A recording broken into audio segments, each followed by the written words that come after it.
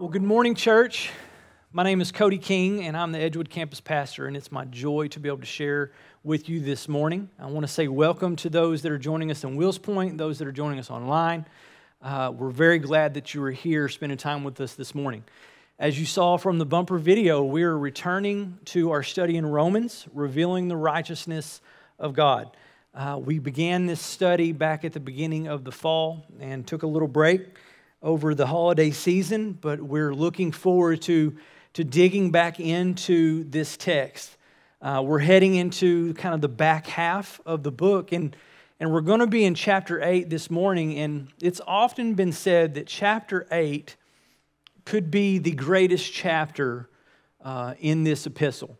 And in this greatest chapter is what could be the greatest verse, what's considered to be the greatest verse in the greatest chapter of what some people could consider the greatest book of your Bible. I'm not going to go that far to make that claim for myself, though I do enjoy Romans, and this is a wonderful chapter, and there is a wonderful truth in this text for us today. But before we read that, after that big opening statement, I want to back up and kind of give a recap of the first seven chapters. I think it's going to help us to reframe our minds around what we have covered. And I encourage you, if you're new here, and even if you were with us before, if you find time, all of these teachings are online on our website. I encourage you, if you have time at any point in time, to go back and check one of them out. It would be helpful, and I believe it would be a blessing to you as well. But just a quick chapter-by-chapter recap, if I can, to kind of catch us up to what Paul has for us in chapter 8. So as we began with chapter 1, we see that the wrath of God is being revealed, actively revealed against all ungodliness and all unrighteousness. Right? Chapter 2 and 3 then tells us that we are all under that wrath, every one of us, and we're all liable for judgment because, chapter 3, no one is righteous. Chapter 3, verse 10, no one is righteous, no, not one, is what Paul says. But in 4, we're justified by grace through faith, is what we find. Also in chapter 4, it's though unrighteous, we're made righteous by that faith. Chapter 5, we're no longer under wrath because of that faith. But then we have peace with God through Christ Jesus. And at this point in the epistle, you begin to see a shift kind of take place in what Paul is conveying. The first 3 chapters really tells us the problem of the disease that we have and our need for a cure. And then 4, he begins to tell us of that cure and its righteousness, and it comes through faith. And then 5, we find that though we were under the wrath of God, we can now experience the peace of God, and that comes through Christ Jesus. Also, the second half of chapter 5, we find that grace then reigns through the life of Christ rather than death in Adam. As we all came from Adam, we all came from the seed of Adam, therefore we share in the sin of Adam, and the result of that sin is death. It's spiritual death along with physical death that entered the picture when sin entered the picture in Adam. But in Christ, the greater Adam, we have life, not death. And then when we get to chapter 6, Paul, he begins to deal with this idea of now that we're under grace, do we continue to sin? And he says, by no means. He says that we are now dead to sin under grace and under Christ. And then chapter 7, he begins to deal with our present legalism. If chapter 6, he deals with our present sin, though under grace.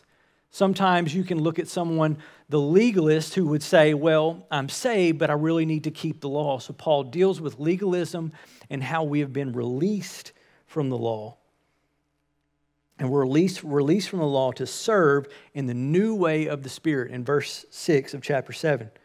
And then Paul helps us to realize that though we have a desire to do what is right, in our flesh, we have an inability to carry that out.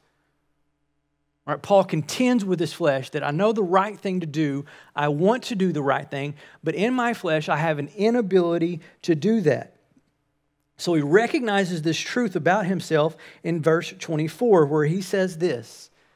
Paul says, "Wretched man that I am, He understands, he recognizes this present reality that he's living in, that he is utterly wretched.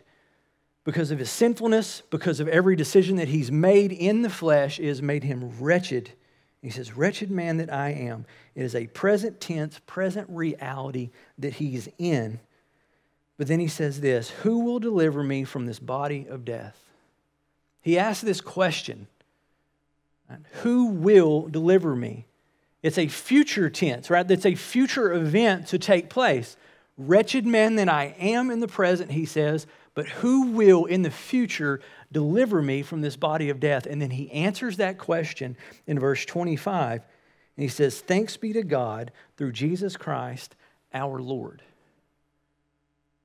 He understands his present condition, his utter need for deliverance from that condition. And it's a future reality that is to come, and it's going to be realized in Christ Jesus. This is our case. This is the body of death that we continue to have. As long as we are here, we are in this flesh, this body of death that is wretched, that is broken, it is depraved, it is sinful, but at a future point, because of God and Christ Jesus our Lord, we will experience, the believer will experience a deliverance from this body of death. Therefore, we get to chapter 8, and we get this wonderful promise. We get this wonderful truth that we have this future event that's going to take place. We're going to be delivered from this body of death. But he says here that we're still wretched man that I am. Who will deliver me from it? Thanks be to God through Jesus Christ our Lord. And then chapter 8, verse 1, he says, there is therefore now no condemnation for those who are in Christ Jesus. That, church, that is the wonderful truth. That may possibly be the greatest verse in this book that we're reading, that we're studying right now, is in light of all that we've said, in light of all the wrath of God that's been revealed, our utter ungodliness, our unrighteousness, that we were dead in our sin. Here now we can be alive in Christ, and in Christ, though we're still in this flesh, there is no condemnation for those who are in Christ Jesus. Verse 2, for the law of the Spirit of life has set you free in Christ Jesus from the law of sin and death. So for you and I, as we continue on in this world, as we come to a point in this world where we recognize Christ and we give our life to Christ, we still inhabit this body of death, but there is something changes. Right? There's a new something that comes. The old passes away, the new comes, and we walk in a newness of life. And it's the law of the Spirit of life has been now set us free in Christ Jesus from the law of sin and death. And as we look at condemnation, the word there is katakrima, which means it's punishment following a sentence. It's not that God is saying now, you are no longer condemned as if you have been justified. It carries the idea of there's no longer a punishment for your sin. Right? There's no longer something that you continue to have to do in that sin. It's the idea of a penal servitude, or the idea of imprisonment with hard labor.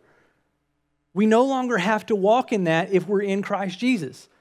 Though we're still in our mortal bodies, and we're still living this flesh, but in our spirit we've been set free.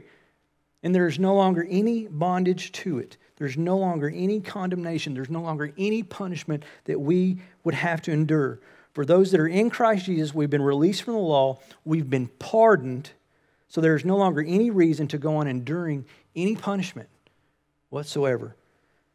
You and I have been set free in Christ. Now, when we've been set free from something, we've been set free from something to something. We've been freed from death and condemnation to life in Christ Jesus. We've been freed to a new position. Our position has changed. And he's introduced an entirely new life, an entire new life that people are introduced to here. Is when we put our life in Christ Jesus, we enter into something completely new. Our position changes. And to be in Christ Jesus is to be a part of his body. What becomes new is we're no longer alone. We're no longer out in this place or in this world on our own, fending for ourselves in isolation. We can be in communities with other people. We can be in groups over here. But apart from Christ and His body, we are alone in this world. We will stand alone ultimately in this world. But we have a new position in Christ and we share in His body. Romans 12:5, he says, so we, though many, are one body in Christ. Now, not only is there no condemnation or there's no penal servitude any longer or punishment for our sinfulness here, there's no condemnation for those who are in Christ Jesus, but there are also other things in Christ Jesus. There are other blessings in Christ Jesus. Many, many times throughout Paul's epistles, you see this phrase, in Christ Jesus or in Christ. In the other epistles, other than Paul's, it's only used 4 times. In Acts and the Gospel, it's never used. But some of the blessings that we find in Christ Jesus are this, is that we have been redeemed, Romans 3:24. We're alive to God, Romans 6:11. Right? We're free from the law of sin and death, Romans 8:2. We're sanctified, 1 Corinthians 1:2. We're secured, 1 Corinthians 15:18. We're new creations, 2 Corinthians 5:17. We're sons of God, Galatians 3:26. We're seated in the heavens, Ephesians 2:6. And the list goes on and on and on. This isn't an exhaustive list, but you can look at my notes when we provide them on Monday, and you will see many more of these things here. The blessings that we have in Christ Jesus. When our position changes, when we become part of His body, we share in an entire new life that we would never experience otherwise. And as you look at these blessings, if you have this list in front of you, and again, we'll provide it later, but if you're still under the law of sin and death, and you're not free, we would not experience any of these blessings in Christ. Under the law of sin and death, you're still in your sin. You are still under condemnation. There is punishment to be had for that sin, but instead we are now free in Christ Jesus and we get to experience these blessings. So the law of the Spirit of life has set us free. It's an event in the past that pays off, that continues on, not pays off, but continues on with ongoing results found only in Christ Jesus throughout, to the day where we are delivered from this body of death. So our position has changed to something entirely new. The Message version of verse 2 says it this way, and I want to share this because I think it highlights for us in some ways what he's saying. But the Message version says this. It says, a new power is in operation. The Spirit of life in Christ, like a strong wind, has magnificently cleared the air, freeing you from a fated lifetime of brutal tyranny at the hands of sin and death. We have been freed from a lifetime of brutal tyranny at the hands of sin and death. That was the old, and now the new is life and freedom in Christ Jesus and all the blessings thereof. Verse 3, Paul goes on. He says now that for God has done what the law, weakened by the flesh, could not do. By sending His own Son in the likeness of sinful flesh and for sin, or a sin offering, He condemned sin in the flesh in order that the righteous requirement of the law might be fulfilled in us. So the law has 2 purposes. All right, one was to provide life, but the other was to reveal man's sinful nature, reveal our need for a Savior. All right, it was to reveal in us, to help us see that we can't keep all of this. We need someone to do it for us. So it was a perfect law given by a perfect God to an imperfect people. But because the law had no power of its own, it could not overcome our sinfulness. It couldn't overcome our sinful nature. So this is what the law could not do. So when it says that God did what the law could not do because it was weakened by the flesh, it could not overcome our flesh, what does God do? How does He change this? How does He overcome this? Well, God condemned sin in order that the righteous requirements of the law might be fully met in us. And the question is how?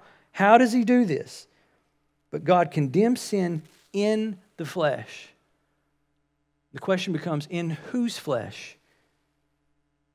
But God sent his own Son in the likeness of sinful flesh. Now we need to be careful when we look at that, to not look at that as, well, did he send his Son? Did Jesus become sinfulness? But no, he came in the likeness of sinful flesh. Right? It's the idea of we were created in God's image, but we are not God. So Jesus came in the likeness of sinful flesh, but he's not sinful flesh. But he came to identify with us. You know, he came to be tempted in every way, just as we are, yet he was without sin. But it draws a parallel between how Christ came and where sin was condemned. He came as in the likeness of sinful flesh, but sin was condemned in the flesh. So man's sin was condemned in Christ's flesh. Do you see the picture as how God does this, how he overcomes this weakness in the law to do what the law could not do?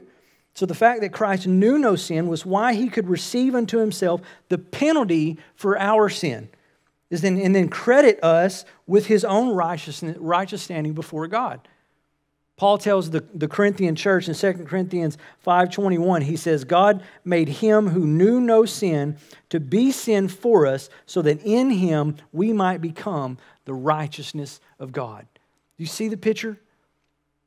Is that Jesus came in the likeness of sinful flesh. Not that he became sinful flesh, not that he became sinful, but in that likeness, so that God could condemn that flesh in him. That in his righteousness, in his perfection, in his sinlessness, he could fulfill the requirements of the law.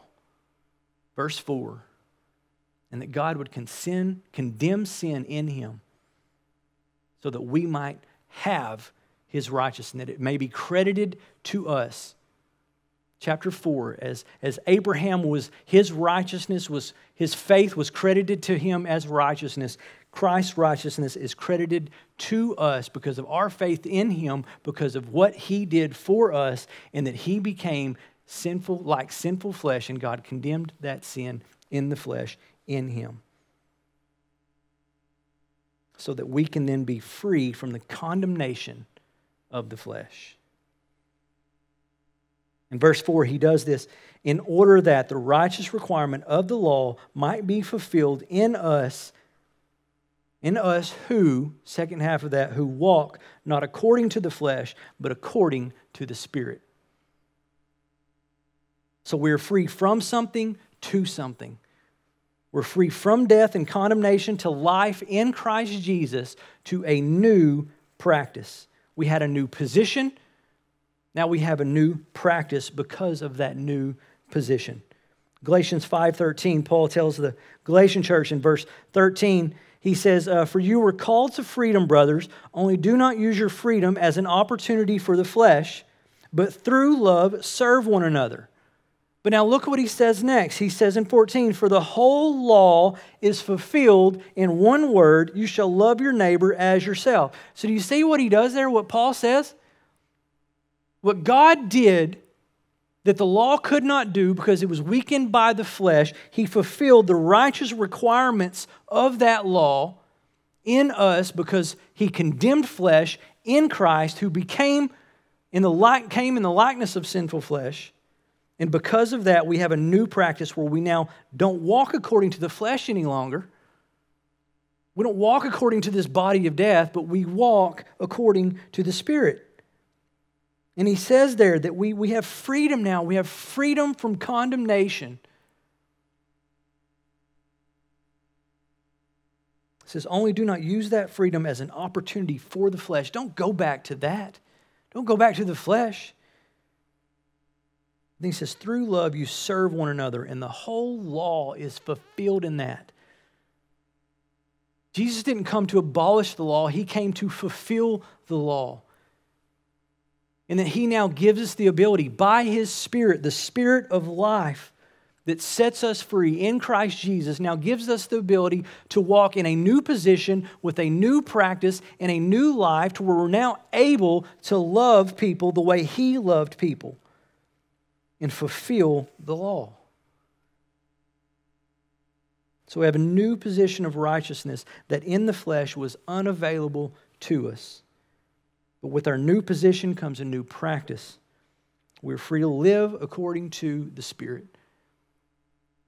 Now, what that actually looks like, just to compare living in the flesh versus living according to the Spirit, that's Paul will begin to unpack that further, and we will look at that in weeks to come. But it's to enter into a work of sanctification as we walk with the Spirit, as we live according to the Spirit. It's a position of holiness or set apartness for Christ, in Christ. And it's ours in Christ, which forms the basis of our becoming holy. And becoming holy in practice. And it's a work of the Spirit as we walk according to the Spirit and not according to the flesh. And all this is made possible by Christ Jesus and what God did through him. So for you and I, the practical thing to take away from this as we look to do this in practice is to move forward, but not go backwards, not to shrink back to the old self. We have a new position. Let's not go back to the old position. In Galatians 5:1, Paul says, "For freedom Christ has set us free." He says, "Stand firm, therefore, and do not submit again to a yoke of slavery." So put off the old self and realize the new. Don't return to that same guilt. Don't return to that same shame. We have all done things that are sinful, that are wrong in the depraved state that we lived in. If I think back to things that I did then, church, if I knew then what I know now, what might be different, my entire life would be different. But the point isn't to have a desire to go back and change then. The point is to look at the truth that we have now. And the truth that we have now is that there is no condemnation for those that are in Christ Jesus. Regardless of what you've done, regardless of what you do, we don't have an excuse to sin because we're under grace. But church, because we're under grace, there's no condemnation any longer. There's no amount of guilt or shame that we are meant to bear or carry any longer. All of that has been placed squarely on Christ and has been condemned in the flesh so that you and I might be set free from condemnation, from punishment, from a penal servitude, from an imprisonment with labor. May we not try and keep the law for the law's sake, but may we walk in the Spirit and so fulfill the law by the way we love one another. And that the whole law and the prophets depend on those two things, to love God and to love others. But the ability to do that comes when we walk in newness of life. We've been talking a lot in the last few weeks about walking in a manner worthy of the Lord, bearing fruit in every good work. It comes by walking in the Spirit, in the newness of life, not the old way. But there is therefore now no condemnation for those who are in Christ Jesus. That truth should set our minds at rest, free us up to look forward, to move forward. As we continue our study in Romans, we should settle on that truth. And that will open our minds and our ears and our hearts to hear what the Apostle Paul has yet to teach us. Because there is a lot still in this study of Romans that Paul has to teach us that are wonderful truths. But if we could grab hold of this one, that there is freedom in Christ Jesus. Freedom that you and I will never experience anywhere else apart from Christ. And that sets our minds and our hearts at ease and at rest to receive the goodness that He has yet for us. And that is continuing our prayer for 2022, is that as a church we would continue to rest in His Word, rest in His truth, rest in His kindness, His goodness, His faithfulness, and walk in those things in a manner that is worthy of Him. And that comes by walking in His Spirit, and not walking according to the flesh. Let me pray for us. Lord, I thank You for today. Lord, I thank you for this wonderful promise that you give us, Lord. That as Paul would say and recognize, wretched man that I am, who will deliver me from this body of death? But thanks be to God and our Lord Jesus Christ. And Jesus Christ our Lord, that you would be the one, you would do the thing that we could not do, that you would come in our likeness to be tempted in every way, to yet be without sin, so that you could lay your life down, so that your righteousness could be credited to us. Lord, but the only way that we share in that, Lord, is to submit our lives to you. To humbly come before you, Lord, recognizing our sin and our wretchedness and our utter need for you, our inability to fulfill the law, to recognize that it's fulfilled in you, Lord. And I pray for us as a church, Lord. I pray for the lost that are here, for the unbeliever that is seeking, that is asking, that is ridden with guilt and shame, to recognize the freedom that comes in you, Lord. That person may humbly seek after you, Lord. And as your word says, as we seek you, we will find you. And when we find you, Lord, we find freedom in you that is found nowhere else, Lord. And I pray that's what we experience. I pray that's what we remember. I pray that's what we share with a world that desperately needs you. Lord, we love you, and it's in your name we pray. Amen.